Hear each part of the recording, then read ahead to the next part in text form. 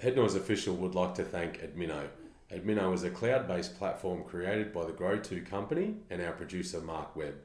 It is the smartest and easiest way to deliver your business's inductions, staff training and policies and procedures. Create a smart and safe culture within your business with Admino. Check out www.admino.com. That's ADMINOH, Admino.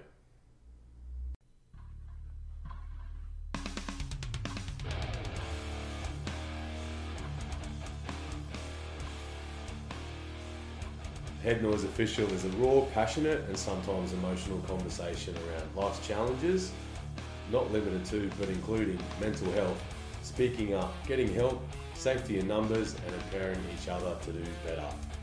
Our mission is to empower all individuals from all walks of life to speak up and evolve through conversation. We all bleed red and often share similar struggles. Our vision is to create and grow conversations around difficult subjects, hoping to empower as many individuals as possible to seek help when they need it. We're here to help people, to inspire underprivileged youth of today and to strive for success and break cycles. If I can do it, anyone can. And I'm your host, Ben Jobson. Hey, we're here again, Head Noise Official, sitting down with Maddie Ivett. Welcome, Maddie. Hi, good to be here. Yeah, lovely to see you. Hank's here with us today. Hank's the resident red kelpie, looking very healthy and sprightly today. Webby's in the room as well. Mark, how you going? Good, guys. Nice to meet you, Maddie. Yeah, Looking you forward too. to it. It's been a couple of weeks to put this together, I guess, Maddie. Just so the listeners know, you're a mental health accredited social worker with an interest in the area of youth. That's right, yes. Yep. Interesting job. Keep you busy? It definitely keeps me busy, but I love what I do, and social work is a great career for me, and mental health is definitely my area of interest, so yeah. Has that always been your calling, or where you've settled out of university, or was there other areas beforehand that you sort of studied? So, no, I've always leaned towards the social work, community services area. And I think, I definitely remember the time where I, figured out that I wanted to head in that direction. I definitely was one of those kids that was a little bit naughty, a little bit rebellious, definitely didn't play by the rules very often as a kid. So I felt like I, really maybe could relate to some of the kids going through a bit more of those hard times. I sat down with my mum and we pulled out the jobs guide and we went through it, and she's like, Maddie, you need to choose something, you can't do nothing forever. And I was like, oh god, okay, here we go, we're having this chat. So yeah, I just looked in the jobs guide and I was like, oh look, I don't hate the idea of community services. So then I enrolled myself in a certificate at TAFE, and yeah, from there I did my community services studies and went on to do social work. So that's kind of how it happened. One of those kind of situations where you're like, I definitely fell into it. It fits right for me, but it was a bit of an unconventional start, I guess. Obviously very happy with that decision though, wouldn't change it for the world. Oh, absolutely not. I feel like it definitely resonates with me, and I don't want to be that kind of guy who's like, well, I feel like it's all about me giving back and the focus is on me. It's definitely not like that at all. It really feels to me like I get a lot of fulfillment and a lot of meaning from the work that I do, and it's, definitely alongside the kids that I work with, not me administering an intervention. It's like a collaborative relationship, and I love that about it. It's really powerful, and I think we've chatted about it before, Webby. When you get to that stage of your life when you actually feel reward from helping other people. And for me personally, I probably wasn't ever like that until I got to my early 30s, and then I was always battling, thinking, oh, why would I help someone? I've got my own issues. But I think you're helping other people, but you're also helping yourself. If you ever have things that you need to unpack, or you ever have some struggles yourself, I think the best way is when maybe one of the guys at footy comes up and, I'm struggling with this, and you start thinking about it and you're processing it and it's helping you. Do you feel it keeps you, obviously there'd be some ups and downs and some things that would be struggles with it, but do you feel it keeps you pretty grounded? I think so. And I think in doing a lot of the training and things that I've been through, it's one of those things you can reflect on and be like, oh, yeah, I definitely could benefit from this, or like, oh, that really relates to my situation. But I guess like you're evolving and you're developing as a person when you work alongside people that go through such hardship. And I think it's really important to keep yourself, as you say, grounded, but also like learning from the people that you're working with. You can never know everything. And you need to continuously be open to receiving like different life lessons from the people that you work with. It's like I never go to work and not learn something in a day. Yeah. It's definitely one of those jobs, so. And is there, trying to find the right words, is there an area, or obviously mental health's a very broad umbrella, is there a particular area or passion within that space that you really are passionate about, or that you really enjoy the most? Or is I'm struggling to find the right words, if that makes sense. You're doing great, yeah. Yeah. So for sure, area of interest is obviously working with young people. Kids are my favourite. I have always really been drawn to working with complex PTSD or trauma. That kind of area is my, I guess, where I focus the most in terms of my study, but also my work experience.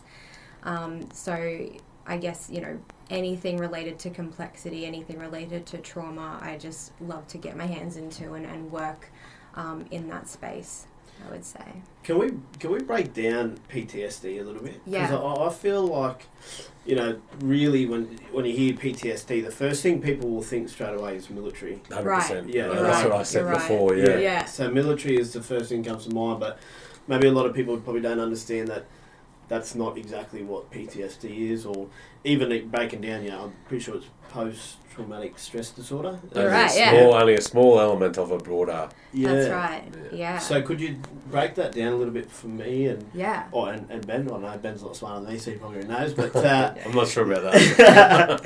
Can we break that down? And obviously we can't go into specific details about a person or anything like that, but maybe some broad kind of topics or something. Sure. Yeah, so obviously, post-traumatic stress disorder. Yeah. So PTSD, like usually you think about war, you think about the term shell shock, that whole thing kind of is the first thing that people usually go to. So that makes sense. It's a little bit more, I guess, broad than that. And paring it right back.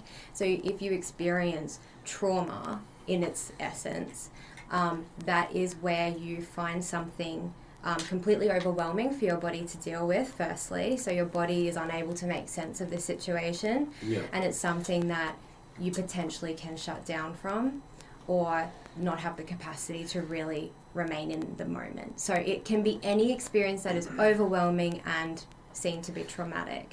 So that, yes, being shot at for sure fits into that category. Yeah. But also things like physical violence in a relationship falls into that category. Yeah. Or, sexual abuse falls into that category.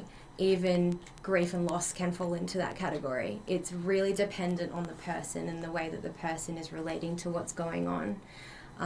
Can failure and disappointment fall into that? Look, I don't know. I'm not like the be all and end all expert, but I don't think so, because I think it's more around you feel like there is a situation at hand. There is nothing controllable about it. Your system is shutting down. It's almost like you're unable to tolerate and deal with that situation, and so then you have a trauma response to it, if that makes sense. Yeah. Well, what would be like a trauma response, as in what you start having flashbacks of that situation, or or you sort of your emotions close down, or what there's a lot of different ways that someone can have symptoms of PTSD or trauma symptoms.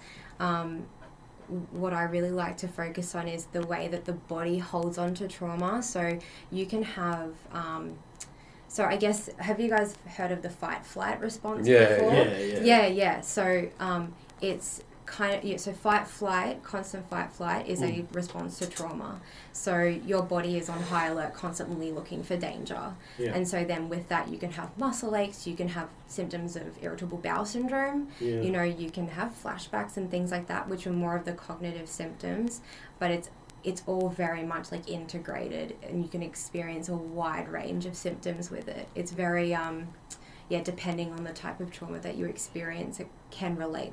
You know, if you have a domestic violence situation, for example, maybe then you get really hyper vigilant around men, or if you had it from a woman, then a woman, you know what I mean? Yeah. So it's very much unique to the person, but it can affect everything head to toe, physiologically, mentally, emotionally.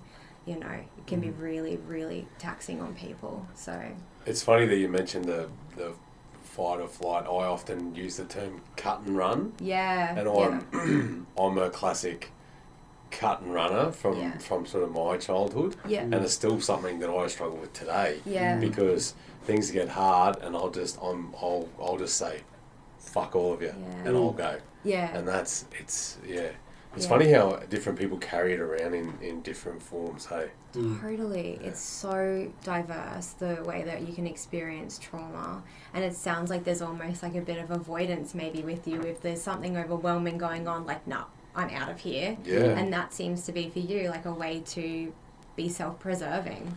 100%, because you're not, in yourself that the other alternative is to be vulnerable. Yeah. And that's a lot harder as a traditional sort of steadfast man. It's a lot harder to be vulnerable than it is just to go walls up, see ya. It's a very different way of dealing with things. Yeah, it's absolutely terrifying to be vulnerable. Yeah. Unless you have someone who is like, teaching you about, I guess, the importance of, emotional intelligence or learning about your emotions. Like, it's really hard to be like, oh, what I'm feeling might be fear, or what I'm feeling might be sadness, and identifying and connecting with that is mortifying, and totally challenging for people that have never done it before.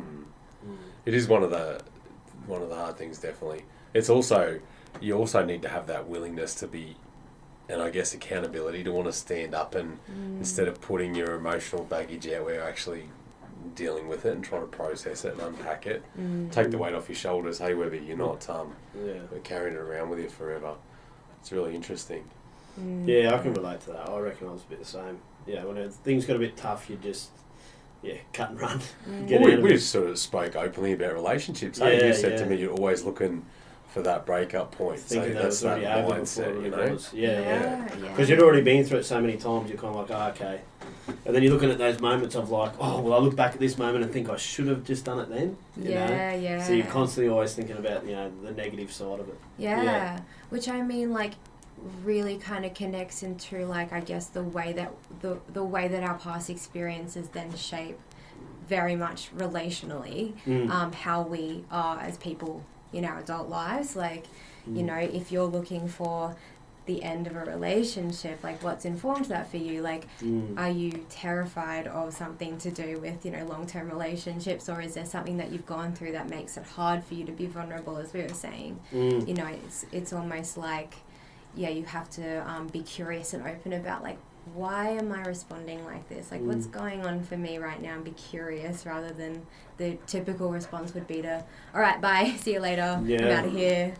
And I kind of feel like all my relationships would get to that same point, and then it was like kind of a staleness, like, apologise to any ex-partners that won't listen to this. But I'm like like a great relationship now, and it's kind of, I look forward to, like, what the next thing is. And so, and by no means am I trying to claim like I was the best one in the two of the relationship, but it's very difficult. Like, if you're sort of always kind of used to it, it's kind of hard to sort of change your mind. Like, you don't know what you don't know. So if someone else isn't a little bit probably more emotionally aware, or has been in a good relationship and they know how good it can be, it's hard to, if you're both just banging heads, it doesn't really get anywhere. Totally. Yeah, which, like, really connects to that, like, openness. Like, if you're both really curious and open, it can be such a rewarding experience to deep dive into that. Yeah. And be like, oh, hang on, like, I noticed that when you said that we should get married, all I wanted to do was run for the hills. Like, what's that about? Yeah.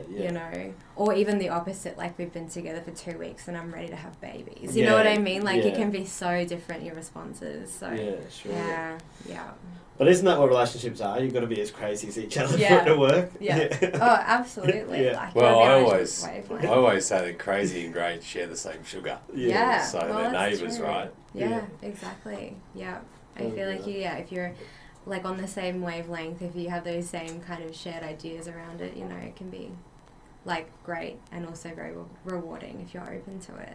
Yeah. Because there's also that team environment with your partner or in that relationship and that willingness to grow together. Yeah. If one person's doing all the work or one person's got their heels dug in, which is usually me, I'm stubborn as the day's long, but it does take two. Being a thing. Yeah. So I just liken it to my own relationship, obviously with Laura, having to be in that team and you know, like we said before, both be willing to do that work and step forward. I'm quite often the stubborn one that doesn't want to dig my heels in, and I take a bit longer to process that. But I think, to be completely honest and open about it, for me, my biggest issue was I felt like I spent 95% of my childhood alone, and I was always waiting for someone to let me down, and that's my cut and run trigger. Someone's let me down, I'm gone. Yeah. And it's such a long process to reprogram that. And I don't know, I mean, you take a lot of steps forward, but geez, I can't see that evolution and that learning stop. As you say, it's a daily process, and I think it will be for the rest of my life. Until you finally, I don't know if you ever, you come to grips with it, but you have to slowly learn to process it differently, right? You can't keep dancing one way and wonder why you're getting the same result. You've got to start dancing a different way, hey? Yeah, and I think that's really awesome that you've identified that, right? Because not many people can make those connections. That's a really hard thing to do. And like, I really like the word you use around like processing and kind of almost rewiring the way that you would naturally start to think about, you know, people are here to let me down, you know, people are here to, you know, there's nothing good that can come from this, to, okay, hang on a minute, like, what's the evidence that I've got in front of me that this person is 100% going to let me down, and how can I start to, like, almost challenge myself. Sometimes I talk to the kids that I work with as though, like, because some of the kids that I work with have experiences is when, like, the youth justice system and they have court cases, and I'm like, all right, you know what, we're going to go to court, I need your evidence for this thought, I need your evidence against this thought, and we're going to come to, like, you know, a reasonable, rational kind of thought at the end. So for example, like, you know, if there's maybe a thought that, I'm just going to use your example, like, everyone in my life is going to let me down, you know. All right, what's the evidence for, okay, maybe you've been let down. What's the evidence for that, you know, someone is 100% going to let you down in the future? Oh, hang on, I don't think I've got any evidence to suggest that. But maybe what's the evidence against? I've got a really good friend who actually is always there for me. Okay, cool. So maybe we can start to see there's a bit more of a middle path, or a bit more of a balanced way to see the situation, rather than always going down that same road, which often leads you to having very destructive and damaging behaviour and pushes people away, rather than what you actually want, which is connection and closeness. So I feel like it's kind of, you're at that point where you're like, let's fact check. That's exactly that's right, fact checking. So without just jumping to your conclusions or your perceptions of the situation. 100%. Yeah. I find that sometimes when I have conversations with certain people, like, you almost instantly go into a mindset before the conversation starts where you think it's just going to be negative and it's just not going to get anywhere. And lo and behold, because you've gone into that conversation negatively, it ends up turning into a bit of a shit fight. Predetermined result. Yeah. 100%. Yeah. How do you change that? Oh, well. Step one is identification. Right? Yeah. And then, you know, it's exactly what we're saying, right? It's, there's totally a word for what you're describing, and it's not in my brain. It's going to come to me at a random point in this podcast for sure. Yeah. But yeah, it's like almost like if you go into it with the expectation that something bad is going to happen, it totally is going to, because, confirmation bias, basically. You look for all the negative things that are going on, and then you disregard all the positives. Like, you're like a loaded gun, aren't you? Exactly, yeah. And it's almost like I think about like that in the context of maybe self-esteem is a good example. Like, I'm going to pay attention to all of the things that I really dislike about myself and all of the things that other people don't like about me, but I'm going to ignore all the things that people actually really value about me and that I am capable of doing. Then my view of myself is going to obviously be very negative. Yeah. Which is definitely a little bit more evident in your younger self. That's the way you look at it. As you get older, you kind of learn to accept things a lot more about yourself, I feel. I was a lot like that when I was younger, like always thinking about the negative sides of, what was going on. I'm not good at this or I'm not good at that. But then when you finally realise or you start experiencing different things and you start having a go and you're successful or you fail, you learn to realise that having a go and failing is actually a good thing, rather than just sitting back and thinking, oh, I'm not going to do that because that'll make me feel even worse. Better off just getting in and having a go. Yeah, absolutely, which is a very mature and experienced way to be. And I feel like that's something that maybe not everyone has the ability to do. Yeah. It sounds like there's a degree of confidence that you've got in being able to say, actually, you know what, I'll have a go at that regardless of the outcome. Like, people are terrified of things. Like, it's terrifying to start something new. It's terrifying to be vulnerable. But as you say, like, it often does result in having either a good experience or a shit experience with a learning to attach to it. Yeah. And again, that probably goes into that learned behaviour that we kind of talked about before. Like, things are probably scary the first time you do things. And I'm sure when I was younger and I was trying different things the first time, like going into a new industry that I had no idea about, you're freaking out and you're just hoping that you don't stuff up. Yeah. But then you try something new, and then you try something new again, and you start learning from those experiences. Yeah. Like, that creates a pattern in your life, and you realise, you can do something different. Yeah. Same as even going to a new footy team or anything like that. Like, the first time you turn up to a footy team for the first time in a new city or town, like, you're petrified, thinking, am I going to get along with these group of people? But through learned behaviour, you realise... I think it's probably nearly two different areas, isn't it? Because you're probably socially aware, but you're not necessarily emotionally aware. And it's an interesting point, because when you talk about, like, learned behaviour when you're younger, I find, which is something else I like to talk about, I find it then that probably brings you to substance abuse and stuff like that as well. Alcohol. I've used alcohol to distance myself from what my reality is. And it's certainly every other week, And I wonder, is that something over your career that you're seeing more and more of with the youth? Are you seeing more and more substance dependency and abuse at a younger age now? Oh, absolutely. And I mean, I can only speak from, I guess, the 7 years that I've been in the field. Like, I'm not sure what it was like prior to that. I mean, obviously there's always going to be alcohol and drug issues in like younger demographics or people with mental health. Yeah.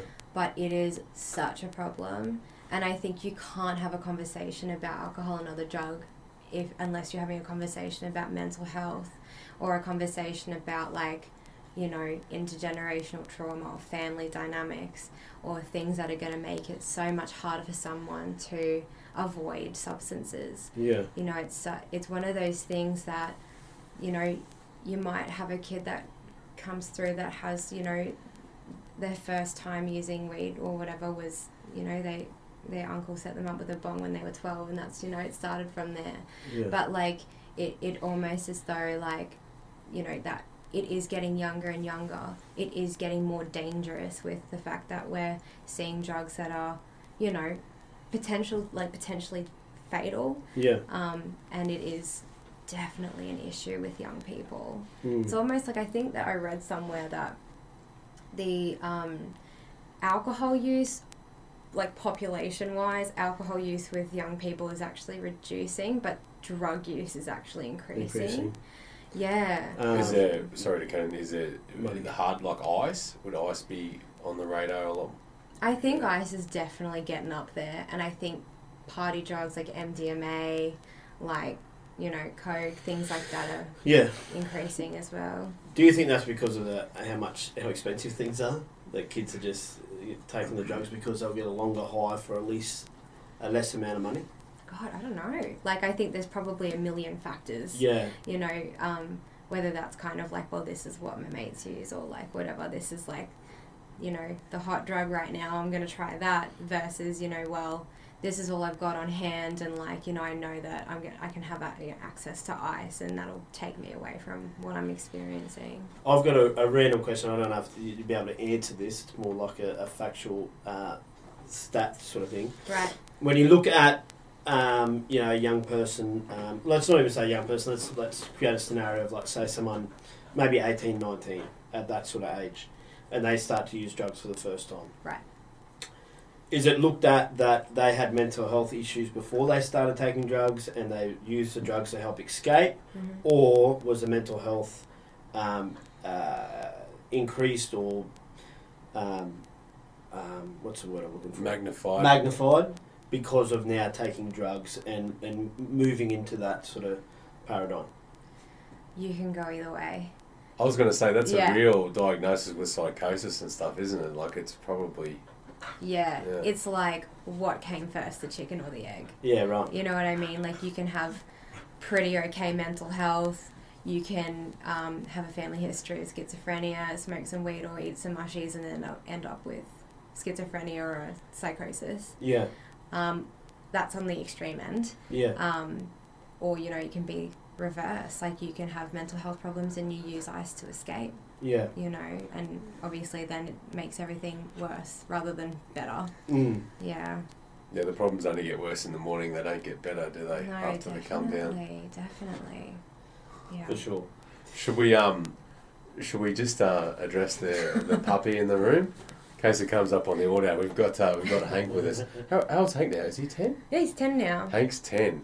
So I'll tell the story quickly. That's actually how I met Maddie when I was moving in with Laura. We had to rehome Hank, and I'd had Hank since he was about 6 weeks old. Very special pup. He was a run to the litter, and he'd had a bit of a hard start to life. So I'd take him in, and when it come time to rehoming him, Maddie shows up, and I guess Hank just gravitated towards her, and the rest is history. And we've been able to stay in touch, and Hank's here today getting lots of love and lots of pats, and she's really happy about. But you may hear the odd licking stuff through the microphone. That's just Hank craving for some attention. So I thought we'd address that before we moved on too far. Yeah, good one. Yeah, I could hear him like licking your head. Yeah, 100%.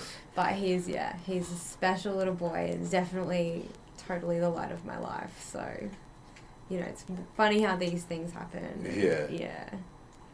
There goes the licking. Yeah. Perfect. What do you have anything else, Webby, that you wanted to ask Maddie about career and work? Oh, well, what is a typical sort of a day for you? Like, is it a vast different mental health issues that you are faced with, or is it more, we talk about the PTSD and the trauma, are they more isolated in that, or is there other areas of mental health that we don't even know about, you know? Yeah. So, like, I guess each day is totally different to the last. But I guess my actual job, so I guess I've worked in 2 different spaces, which I'll sort of try and speak to both because they're very different. So one was doing like actual therapy work with 12 to 25-year-olds. So that was with people who were able to get themselves to an appointment, engage in therapy, and then, you know, take things away and try them, which is, you know, a very different space to where I'm at now, which is with young people who are in the criminal justice system. Often they can't tolerate appointments, they can't get to appointments. It's very, very dysfunctional, whether that's, you know, dysfunctional within their mental illness or within the family system. So it's 2 different kind of ball games. But I guess with where I'm at right now, like a typical day would look like, you know, maybe going out and seeing kids or young people, either, you know, in their home environments or in a clinic, or and trying to do mental health assessments with them and see if there's something going on. If so, then we will treat that and do interventions similar to what I did before. I guess there's a couple of different things that I would do to try and bridge engagement, because I guess it's really, you know, if I'm thinking about like a 12-year-old who's on ice, the last thing he wants to do is talk to a white lady who's like, hey, this is what you need to do to your mental health, you know, like that's, you know, you got to get creative. So maybe the session will be, I just like stopped Hank from making noise. Maybe the session will be us playing cards. Yeah. You know, and me just being like, hey, like, have you thought about, you know, next time if you're really angry, having a cold shower? Yeah. And that's the only thing that I will be able to get across in that session. It's the only thing they'll be able to tolerate. And the rest will be relationally creating a safe space for them to feel like, yeah, Maddie's cool, like I can eventually talk to her when I feel like it. It's a long-term trust building. It is, it's a total slow burn. Yeah. But I find that so valuable, and that's the way that my brain works, is like I can, you know, definitely see that relationally, the relationship between me and the young person is the, I guess, the vessel that's going to be able to support that person to develop healthy attachments with other adults. You know, maybe it's that there was one time where that white mental health lady was okay to me, and, you know, maybe they're not all shit, you know. So I think that's kind of the work that I tend to focus on, rather than changing someone's entire life in a day. It's just not going to happen. How do you emotionally protect yourself? Because that sounds massively, and it's, a lot of people, when I did a bit of work within the youth justice sort of stuff, they say, you know, don't get attached to the people you work with. And I used to think it was a bizarre comment to make, because why would you want to do the work if you don't want to actually see someone get better and succeed? You know? So I found it a little bit hard to detach sometimes, and I'd probably carry around a lot of that burden. Head Noise Official is a self-funded podcast dedicated to bringing awareness to everyday issues that we all bottle up. We are interested in partnering with sponsors that align with our mission and values. If you want to hear more episodes like this and help create conversations, please reach out to Head Noise Official via our socials or our website www.headnoiseofficial.com.au. Get better and succeed. You know? So I found it a little bit hard to detach sometimes, and I'd probably carry around a lot of that burden and be thinking about things that I probably couldn't. Well, I know I couldn't make a change in. So how do you protect yourself with that? That's a really good question. I don't think I'm the best at this, because I really bond with my young people very strongly, and I find it kind of difficult to separate the fact that, you know, there should be a degree of separation.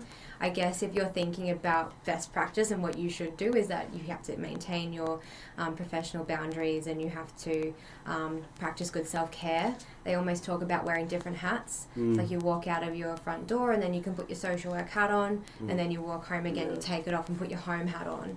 It's almost like you need to separate that out a little bit. But I guess for me personally, I am that same person regardless of where I am. And so for me, it's about knowing that I'm doing everything in my power to support the young person, and knowing that I can go to bed easy, just being like, yep, this is what I did, and I feel good about what I did today. But I guess that's a hard one for me to answer, because I do attach myself to the young people a little bit, maybe too much. But it's do you hard. decompress to someone, or do you have like a safety net around you, or like a professional type of person that you talk to professionally to be able to release that sort of stuff? And then personally, do you also have the same thing for personally, or that's the same thing across both boards? Or? Totally. So professionally, I have a supervisor. Clinical supervisor is I guess one part of it, and then I've also got like a line manager, and they function in two different ways. So my supervisor is who I can go to with cases, and we unpack it, and we really process what's going on. And I guess I really like to utilize my supervision in the way that I'm very much talking about, you know, how maybe the young person is going, but also how I'm feeling about it, and what's going on for me when I work with this young person. Like, you know, maybe this kid is really, really highly traumatized, and I get that icky feeling sometimes, or I feel really guilty and horrible, and that's how I can decompress and make sense of my experiences. And then I guess the line manager is more someone who helps operationally day to day with, you know, cases, or, you know, things that are needing to be done more so logistically. So having those two there on my team is amazing. And then I also personally go see a therapist.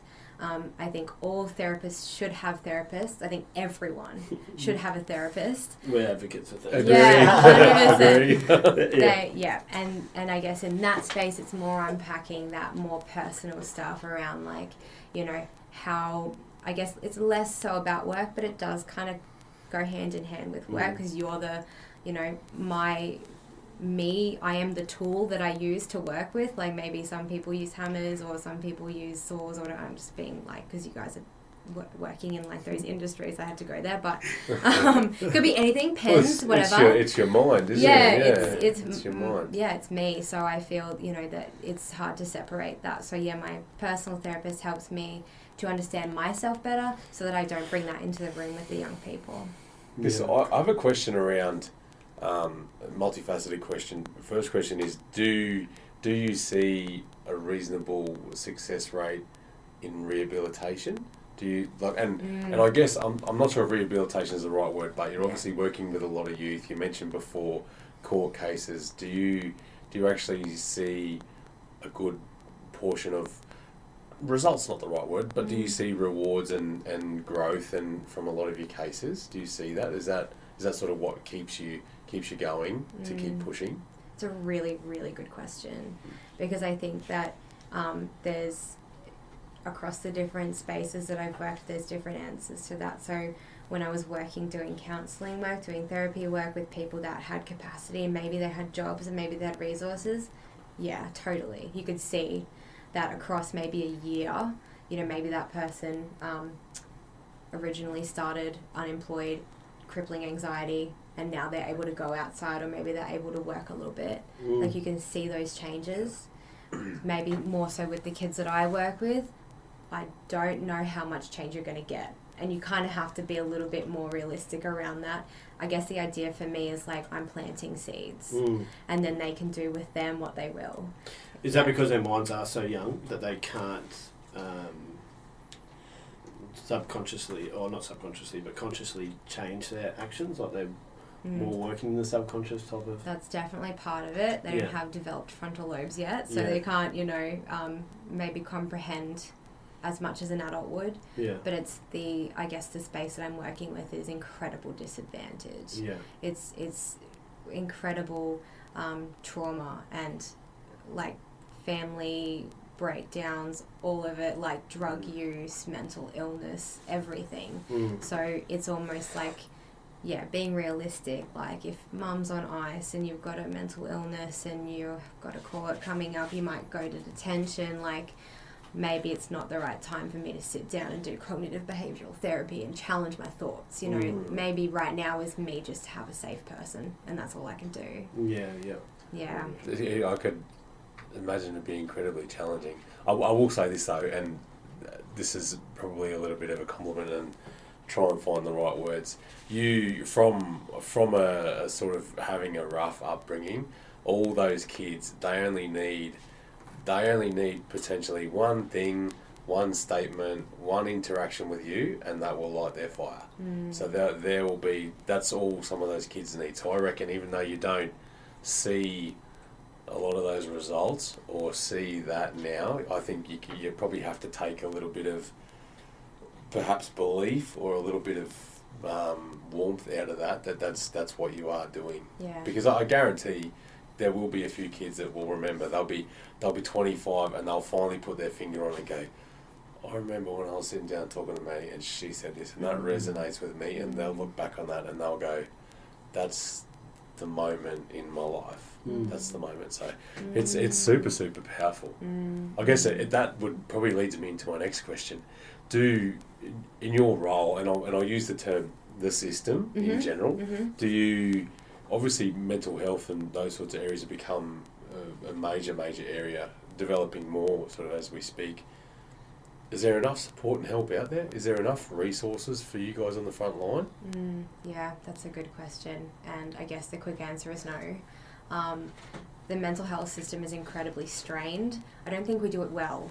I don't think we do the mental health system well. So we kind of have, we have, I guess, an okay preventative system-ish kind of thing going on, where it's very like lower intensity places like Headspace centres, for example, focus on early intervention and prevention, working with mild mental illness.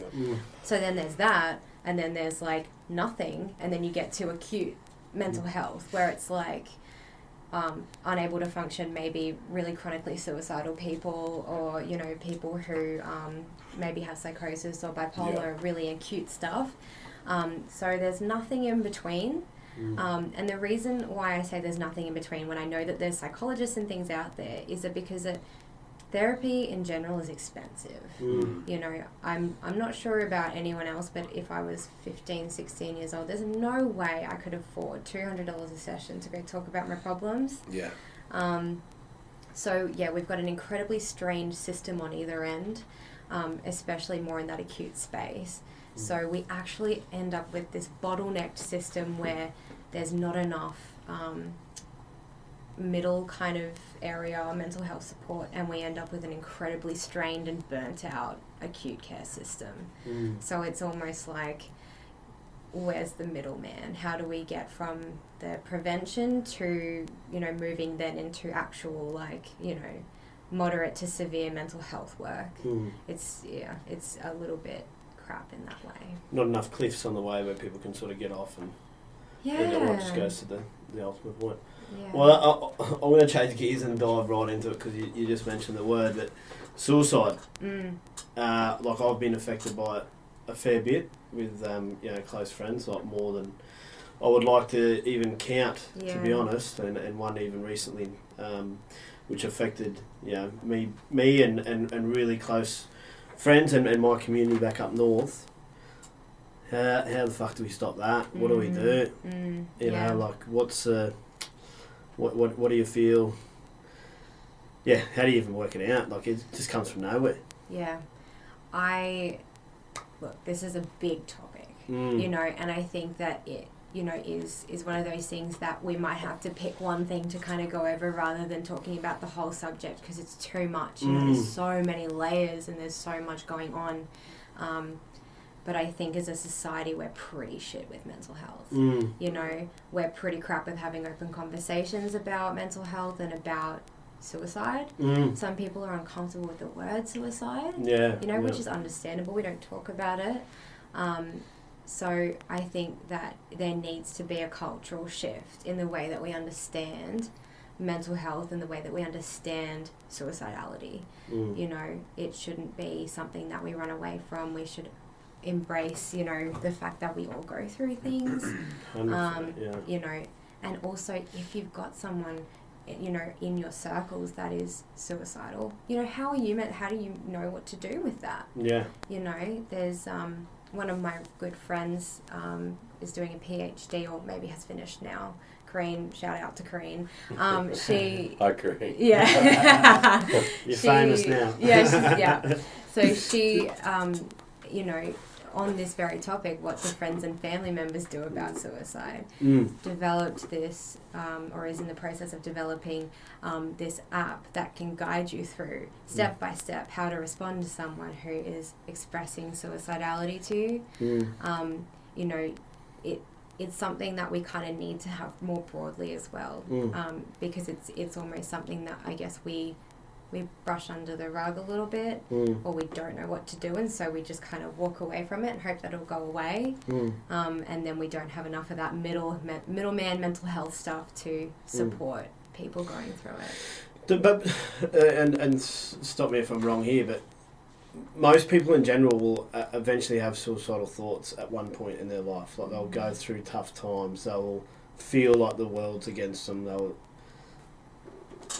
like, and you would never know. Like, I've been through some tough times, but I've never, you know, obviously gone to that sort of point, but you sort of work your way through it. Like, how do we get the message out to younger people to realise, yeah, you're going to go through shit times, it's going to be tough, but you've got to, you know, you've got to have a chat. Like, I think that's pretty much the hidden message within our whole podcast. Every person we've spoken to, it always comes back to just talk to someone. Like, no matter what you're going through, just talk to someone. Yeah. And I want to challenge that wording a little bit. Okay. Right? Yeah, great. Because it's, I guess it's less about saying to young people, hey, life's shit. Yeah. This is what you got to do about it. And we've got to put the onus on ourselves. Mm. You know, like, hey, what you're going through is going to be really hard. You know, what can I offer you to help you get through that? Mm. You know, rather than you've got to do that, you've got to talk to someone. It's like, what can I do to make it okay for you to share with me what's going on? Yeah, okay. You know, it's almost like we're creating a space of safety where it's not on the person to have to pick themselves up and get themselves into a therapist. It's almost like we want a community to be around that person and having that openness and that kind of like, you know, yeah, things are really hard, you know. But isn't that difficult as well? Like, you know, I'm pretty open about my anxiety and times through depression and everything. Yeah. You would never know. Like most people, whenever I talk about it, people have no idea that that's what I sort of go through, because I learned how to hide all that from people. So if we're talking about creating a safe space, but can I add something to that? Yeah. From the outside looking in, yes. Yeah. But to the people and the men and the other individuals that you come across that make you feel safe to talk about it, yeah, how openly do you talk about it? Yeah, but that's over the past couple of years. I realise that, but I guess I was a little bit with you when you first started talking on The View, and then Maddie challenged you, because I remember even having conversations this week where I've said my opinion on something and I've said these words: this person needs some help, but they put their emotional baggage onto other people. They have to be willing to step up, and that's how I packaged it. And it's really straight away. You started talking, Maddie, and I was sort of listening to it, going, and then it flowed into what you're saying. Yeah. And I think about, like, we will quite often at the end of this, we come out of a podcast and we're pumped, and it's hugs and love you brother, and it's a high five. And, but you don't. No one. Do you look? Have a look at me. Do you think that people see me or deal with me on a daily basis think that I do that? Yeah. But we do it with each other and our friends because we're comfortable and we are safe. Yeah. So I just wanted to challenge that. I think that's what I'm kind of getting at, and not to. We're challenging everyone around the table. But I mean, coming back to your statement of, like, we got to create that safe space. And I'm just having thoughts as I'm about to say things, so I just want to make sure that I've got it right. But, like, creating those safe space, like, if you already think that people are sweet, how do you know that you're creating that safe space for them, if that makes sense? We should do it all the time, every day, all day. Yeah. By default. Yeah. Because I think when you were saying before, like, you've had... But, you know, when you're going through anxiety and stuff like that, you don't realise that things are a safe space because you've already created your own type of thoughts about it. I hear what you're saying. Yeah. I think I'm more sort of referring to us as people who are maybe listening to this podcast. Yeah. How do we help and create safety for other people, right? Yeah. Because I guess, for sure, people who are going through hard times, they are going to have to, or not going to have to, but hopefully feel safe enough to share. Yeah. But I guess thinking more broadly, culturally, society, we need to make this an okay conversation, because right now it's not. Yeah. Almost got to shift the change, or You love using thought provocative. That's what you like to say? Almost change it to the point where it's just normal, that we're not even sort of thinking about, is it the right thing to say or something like that. Saying, hey mate, I'm struggling at the moment. I need a chat. I'll touch briefly on Angus. We had a gentleman on a little while ago called Anthony Kennedy. He's, I mentioned to you earlier, ex-military. He, after his podcast with us, he had members of his unit and that reach out to him and say, I never told you this, but I've had suicidal thoughts, I'm struggling, and so proud of you for what you're doing. I've had these issues, and that's, you're right, because it's up to all of us to change it, hey? Yeah. And it's that, the more you spread the conversation, it's like this podcast. Yeah. I started out because I wanted to empower young kids living in housing commission, broken families, just to go, you know what, there's something a bit better out there for me, and if we can keep pushing it, it's a big job. It's a huge job, but surely, and I even looking at it from a personal point of view, some of my shortfalls, I don't always give people the benefit of the doubt. Mm. You don't always trust that they're doing the best they can. Mm. And it's probably not a huge reprogramming, is it? It's just a few little areas. Yeah. You know yourself, whether it comes back to that whole cut and run thing. Fuck that guy. You Yeah, know, yeah. like I struggle with showing empathy. It's one of my downfalls. I'm terrible at it. Yeah. I'm terrible at it. I'm always like, because I'm the way that I've been brought up. It's like, what are you fucking complaining about? I've got all these problems. Why are you putting your problems onto me? You know, and it's a shift to try and change that. Yeah. But I guess what I was saying is that you look at the, and I use the term loosely, but look at the people that come out of the woodwork when they know that you're talking about that. Look at the footy club. Yeah. Well, actually, I told you about one of my mates from back up north. I won't say his name on the podcast, but he's a great, known him for a long time, but yeah, he's not really a bloke that shows his emotions. He likes taking the piss, likes, making fun of people and everything like that. And he rang me the other day and said, I listened to one of the episodes and praised me on what I was doing. And yeah, it kind of didn't take me by surprise, but then when I did think about it, and more because he probably made a number of comments like, oh, you know me, I don't usually do this sort of stuff. I don't usually call people and be nice to them and stuff like that. And I kind of thought, oh yeah, that is pretty nice that he's gone out of his way to praise that. So I appreciate it. Yeah, I appreciate that phone call. And on Angers as well, like I talked to him the other day and he said even another person come out and had a chat to him. So it's continually flowing on. So I guess you're right. Maybe what we are trying to do here is create an environment where it is just okay. Yeah. Absolutely. And maybe there was something that shifted. It sounds a little bit like this guy you're talking about with the humour. Like often we can use humour as a defence, you know? Like I'll just make you laugh and then you won't have to hear about it. Like I can keep my walls up. But it sounds like maybe that dropped a little bit in him being able to call you. Like I can't even imagine. That would have been hard for him to do. Yeah. You know, so that's the kind of shift we need. Yeah. You know, so it's almost like we're kind of breaking down that stigma around like, that whole it ain't weak to speak thing, is part of it. But I guess as well we need to have a better way that we're relating to it and engaging with it culturally, systemically. There needs to be a lot of shifts. Yeah.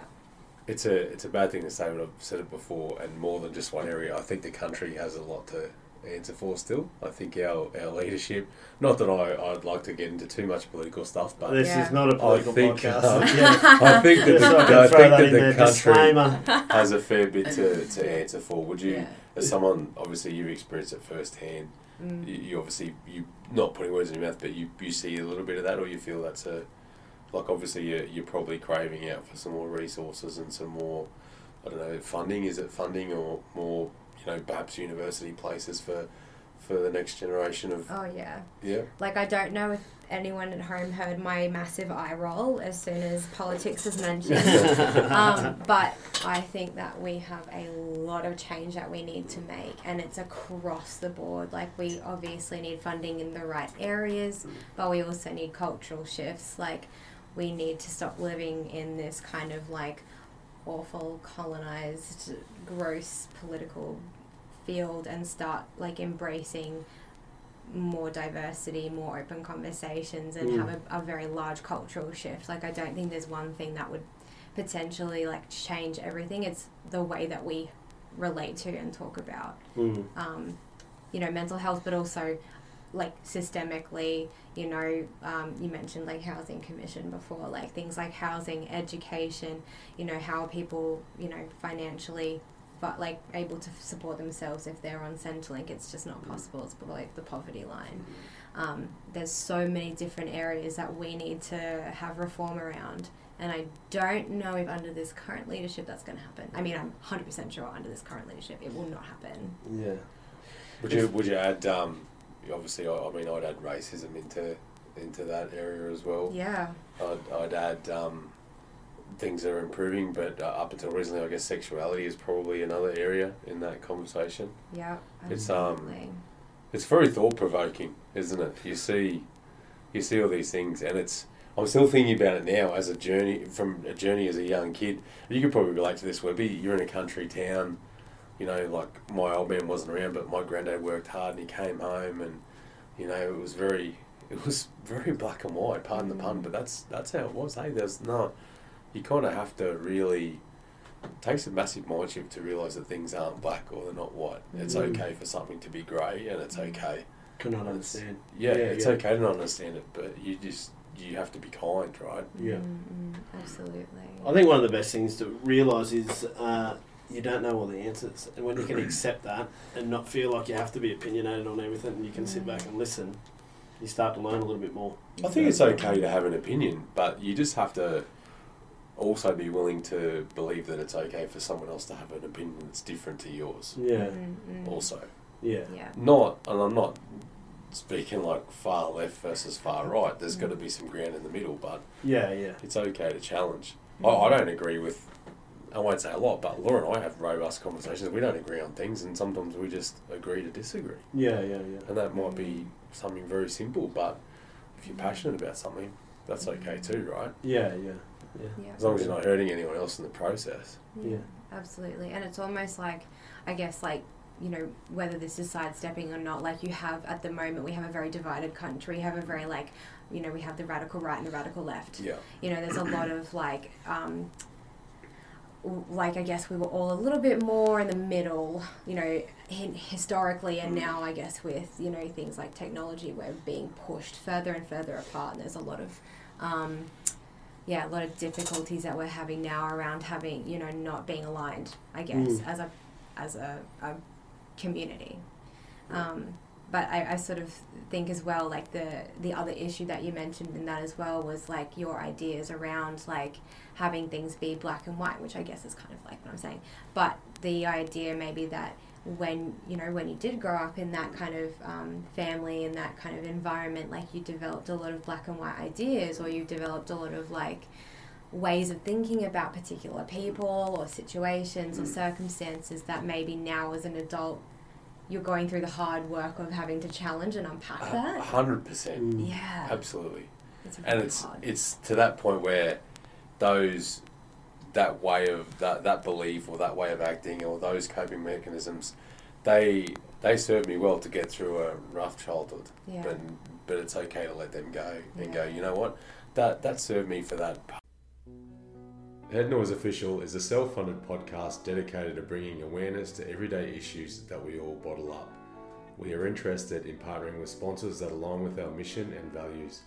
If you want to hear more episodes like this and help create conversations, please reach out to Head Noise Official via our socials or our website www.headnoiseofficial.com.au. Now I have to start doing things a bit differently. I have to look for different ways, and you have to evolve. Yeah. That's probably probably I guess in a nutshell how it is. I wanna just go on to the next topic, and I shared with you this previously off of air.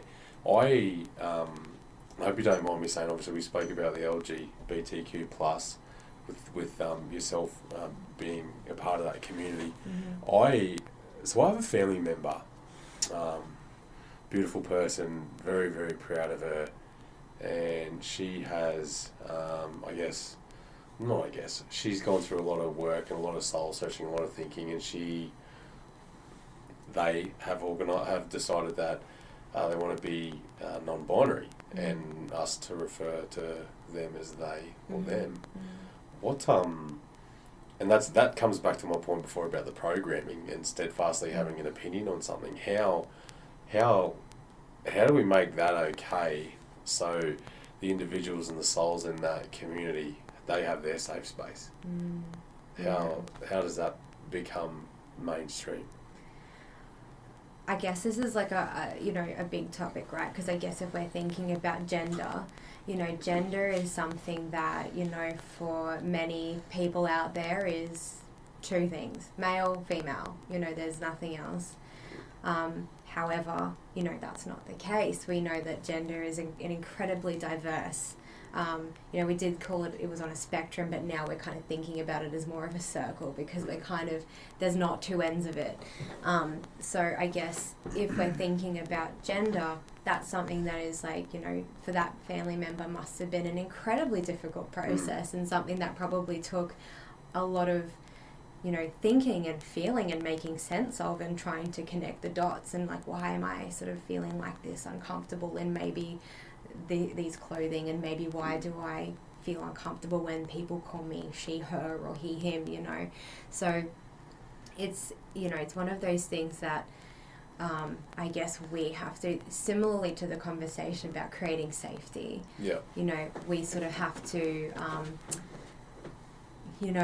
go through that kind of journey of our own to think about how we're relating to this, and what our unconscious bias is around this, and then trying to kind of like dismantle that slowly so that we can be fully present and with the person that's going through the experience or that identity and journey. So, I think particularly in the non-binary space, this is something that our society is not set up for. You've got your birth certificate has MF on it. If you have like a government form, it's like MF. We brought the I in for intersex, and that's kind of sometimes you're like, oh yeah, you're a little bit progressive. But now we know, like, there's lots of different gender identities. Maybe we should kind of be inclusive of all of those. Because the wording is also important too, right? Because my wife, she often says to me, gender is a social construct. Totally. So gender and sex are two different things. Yes. And that was I'll just go a little bit off track. That was my struggle around this topic initially.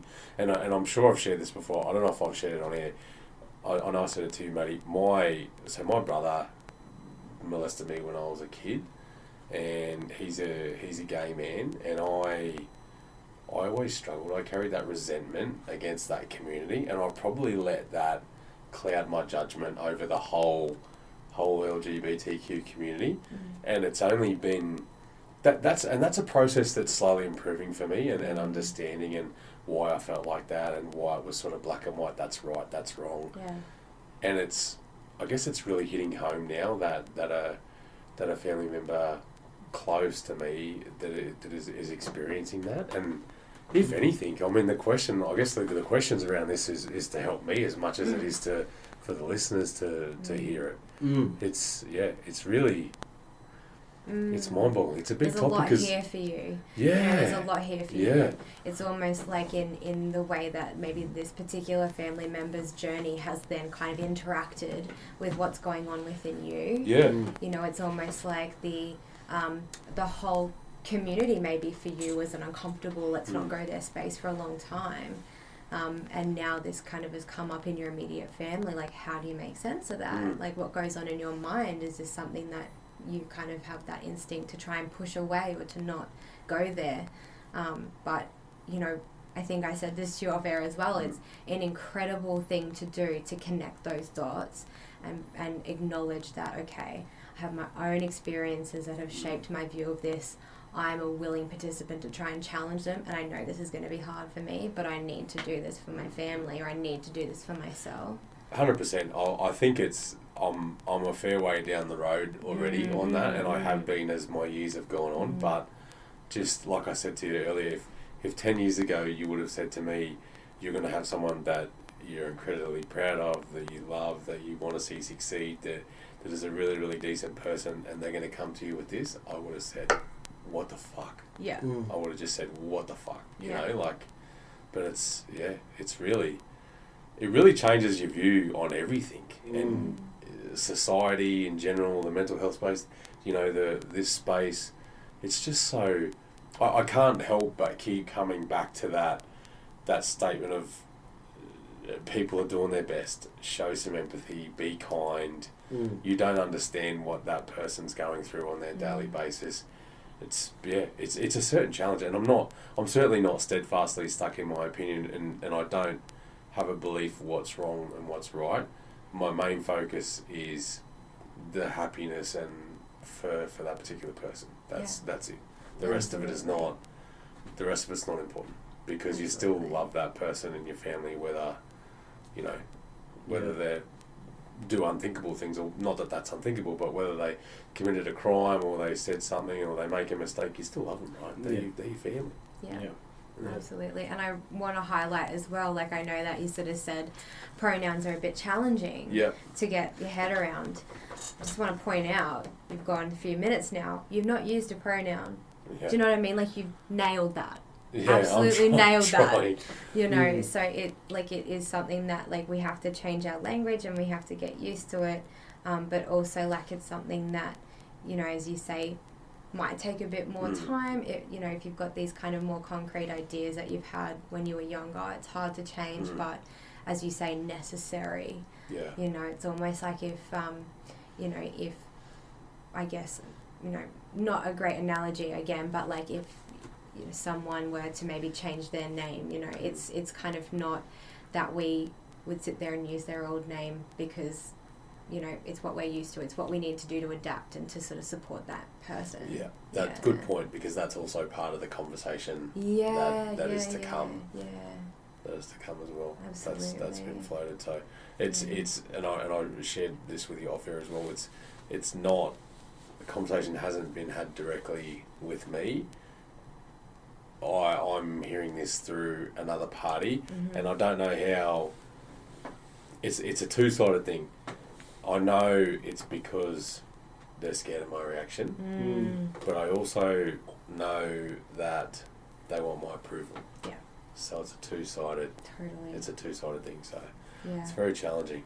Totally. It's different, Webby. I take my hat off to you, mate. That you're powerful enough, and you know, you're open to talk about this stuff on a microphone to let other people almost go through the bit of the journey of what you're going through. Like, I think that's pretty special.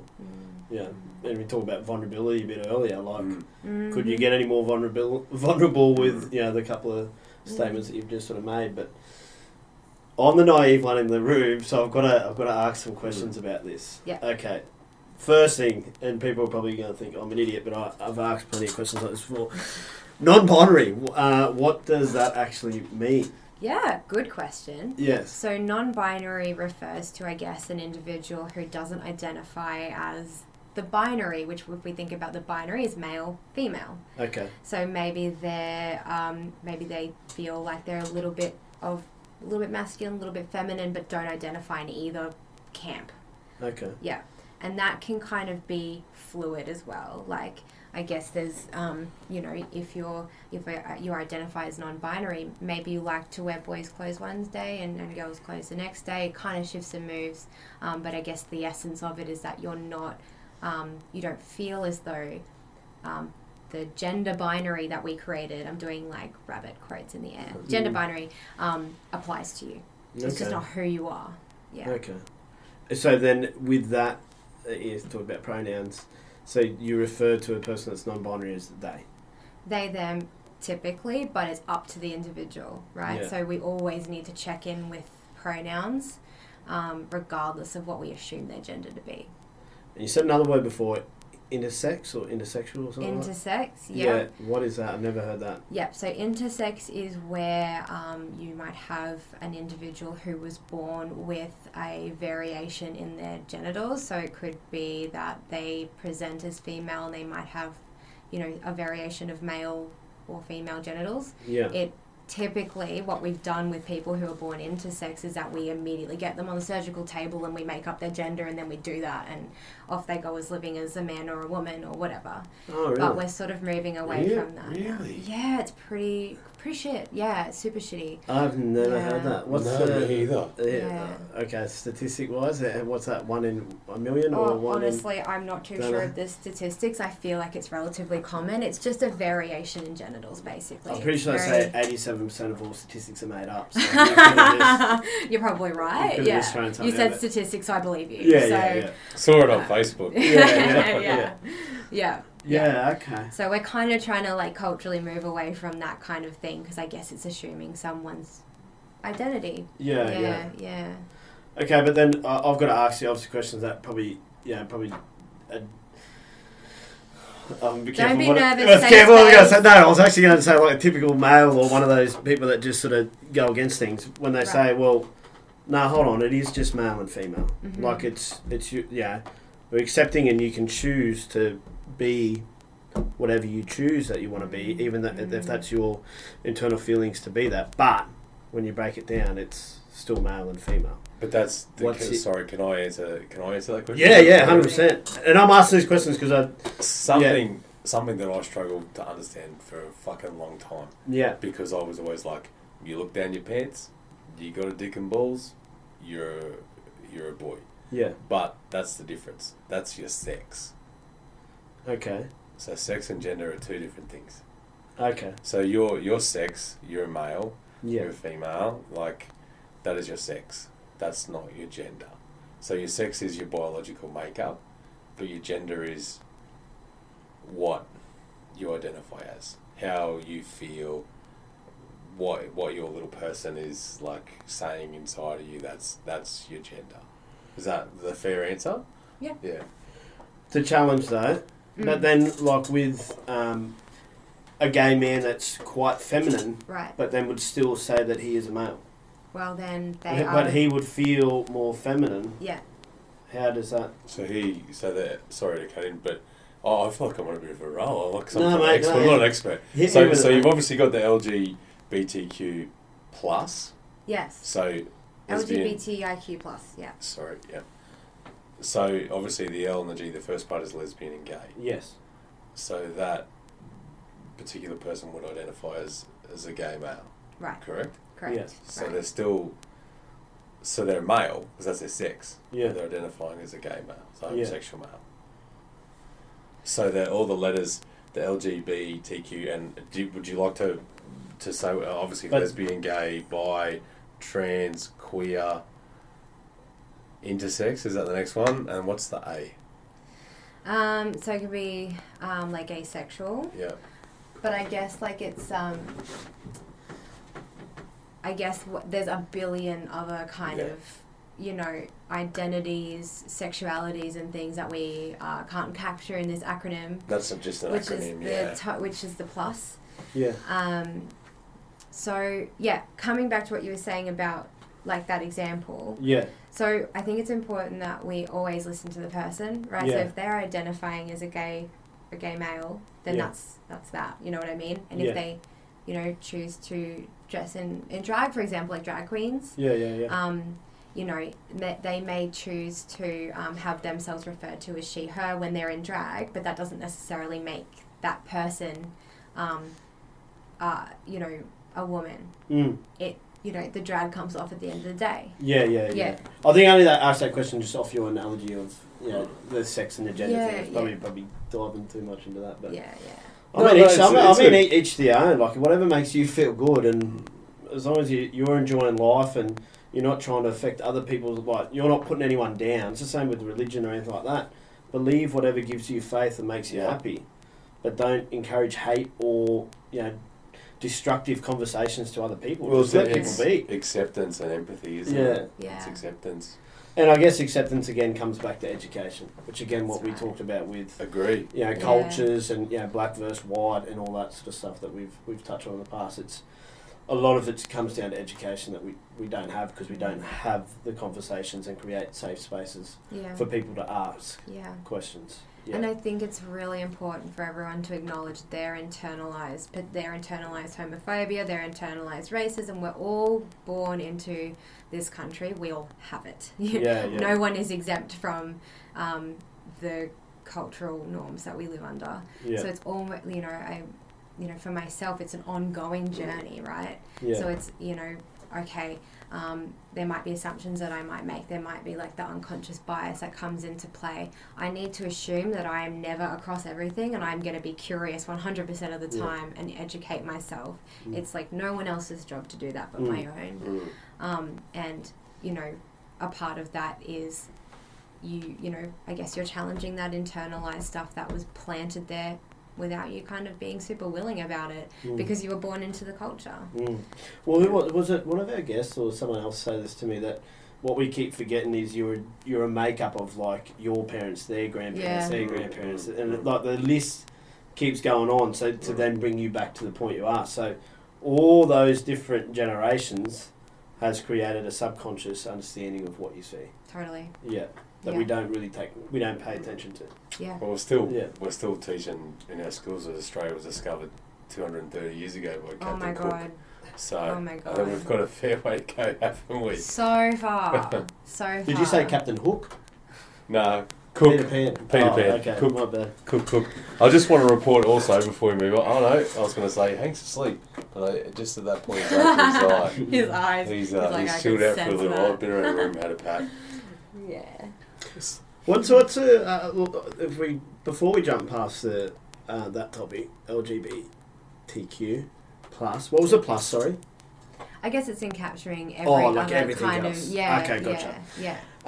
What about like a young person that's struggling with their sexuality and not kind of knowing sort of where they sort of sit and might be I'll be honest, even when I was young, because I was with my anxiety and I like to talk and I like people genuinely. Mm-hmm. At times I used to probably think like, oh, because I think differently, could I be gay? Mm. And then you start questioning this whole thought pattern in your head. Yeah. And then obviously, small country town and stuff like that, you wouldn't talk to anyone about that sort of stuff. So what's your advice to young people about having those conversations? Look, I think it's always worth having the conversation with someone who you know is going to be a safe person to talk to. Mm. If you're in a country town and there's no one who you feel is going to be accepting of you, then I would definitely recommend picking up the phone, calling someone like Q Life, for example. That's probably what I was trying to get at. Yeah. So there are hotlines out there. There are numbers people. you can contact. There are people on the end of the phone waiting for your call. Definitely don't feel. And sometimes it can be hard on the phone. Like there's chat rooms as well that you can go into. Not chat rooms like weird ones, but like Q Life facilitate chat rooms or eHeadspace, things like that. Yeah. That can help to have those conversations. And also don't run away from it. If you're having these thoughts and these feelings going on, turn to them and be curious, rather than maybe what historically people have done is to suppress it and run away and then, Have another drink. Hit the bong, like whatever. But it's natural, like, and you're going to know more about this than me, but it's natural for people to have curious minds and to think about just any sort of topic. Like, we're exposed to so much information these days that you're going to probably come across that thought or any type of thought within your head. It's, what you're saying there is try not to run away from those thoughts, have conversations and work things out. Do you think, probably generally for the male population, we probably close that off a lot more than 100%. The female side? Yeah, and that's not because that's what you choose to do. That's because of the culture that you live in. Yeah. Toxic masculinity is incredibly rife. Peacocking. Awful. And it's so many layers. So toxic masculinity is this culture we have around men being burly and tough and like I can do this and I don't have emotions and this kind of stoic figure, and it creates a total vortex of suppressed emotions, mental illness, substance use, domestic violence. It just goes on and on and on. So we need to be able to challenge those ideas and be like, maybe what makes me a man is not the fact that I am as emotional as a brick wall. It might be that I can actually engage with that and I can be a good mentor and a good support for my kids or young people in the society and the communities, because that's what we need more of, you know. Toxic masculinity makes us unhealthy, it makes us mentally unwell, so it's about challenging that, trying to break that down. And just to be clear on that, in case there is a man out there listening to this saying, when Maddie says toxic masculinity, not saying that we need to all turn into these, like a soft human being that, doesn't know how to, what am I trying to get at here? You just like got to do you can still be you can be strong and everything like that, but it's, I think when people start like worried about that sort of stuff, they think that we're all going to become, like complete crybabies. No one's going to get anything done. Like I think people sounds like toxic masculinity. You know what? That's a function of it. Is it? It creates the fear. Oh, if I feel my feelings. Yeah. Oh shit! I'm going to turn into a dress-wearing gay man. Yeah, you know what but I mean? It's not. That's what I'm trying to say. Yeah. That's what I'm trying to get across. That's the function of it. It keeps you pinned down. Yeah. Absolutely. I know it's a little bit unrelated, but we had this chat before, and I want to shout out to Gideon Mazembe if he's listening. Amazing human being. And he reminds me of people. It's a funny comparison, but people like Gideon, The Rock, the positivity that they share, and the message is in a hood type language, being gangster as fuck. When you're 15, that looks like smoking pot, being a dickhead, breaking the rules. When you're 35, it looks like fucking gangsters, being successful with your job, being good to your family, being a good fucking member of the community, you know? Yeah. And that's the difference. It's that change of fucking thinking, hey? Yeah. Well, it's being a part of the community is probably what I want to jump at. I reckon that's one of the biggest issues we sort of struggle with now is people lose connection with a community to be a part of, whether it's your footy club. And it's not just turning up and being there, it's diving in and being a part of what's actually going on in that, or a part of a church if that's what you're into, or, yeah, that's probably as far as my vocabulary goes when it comes to communities. But if you understand where I'm sort of going with, like, I think when you lose touch with something that you feel a part of, things struggle a little bit more. You can feel a little bit isolated. Yeah. Yeah, absolutely. It is with the youth area especially, and the reaching out in country towns and finding help. Is that, do you know? You may not know, but is there channels in schools where they promote that? Are they spreading that message to schools? Are they saying, you know, this is because the schools have a guidance counsellor and all that, but I wonder what the programs are. Are they saying, you know, do they have something in class? Hey, you feeling unwell? Do they get a flyer, or do they get something on their online learning? Like, is there? Do you know if there's anything like that? Look, I think there's a bit out there, but I think like you think about public versus private schools. Like private schools can do whatever they want. They're probably a little bit more, I guess, generally speaking, well equipped in the way that they might have a psychologist or a social worker working there. Public schools don't hire social workers and they don't hire psychologists. They've got guidance officers, which are great, but usually have an education background. So look, I'm not too sure. I think that there are definitely organisations out there that target schools and go out and talk at schools, like Headspace, for example. I keep referencing Headspace because it's the most generally and widely known one. But there are other services and things out there that can co-locate at schools. I guess, you know, it's school by school. But I think that there are, I'm not too sure what the extent is. And it's probably even teacher by teacher. Totally. Too, isn't it? You've still got those like, I'm going to whip you into line teachers. You know what I mean? It's just like, who needs that? You know. I have a friend who works at a, I'll say multicultural school because I don't want to make it too obvious. Very much the same. Very, very evolved person. Very empathetic. Very understanding. Very, very broad thinker. And still having that, still says it's pretty prevalent, that old school way of thinking, like our way or the highway, black and white, and still saying, like, I don't know if teaching is a dying trade degree, I guess you'd say, but I think there needs to be a push to get some more younger people into that, or maybe younger people isn't the answer, get some more people that are broad thinking into that area of education. There's still a lot of people educated in the 70s that are probably not having, I mean, I'm sure they're doing a lot of things well, but they're probably not having a positive impact on mental health, sexuality, conversations and that sort of thing. I think that's fair. Yeah, and I think it's about like, you know, as well as encouraging like younger people to come into education.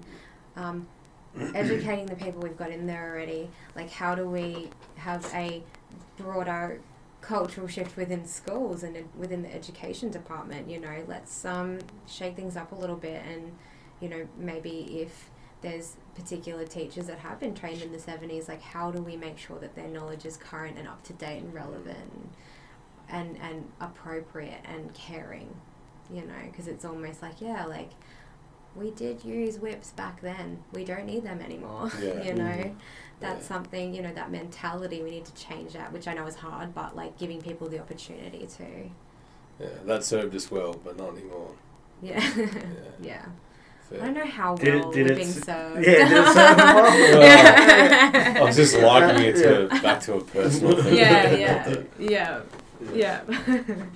Yeah. Sometimes the filter between what I think and what I really doesn't misses the mark. Yeah, for sure. Lovely.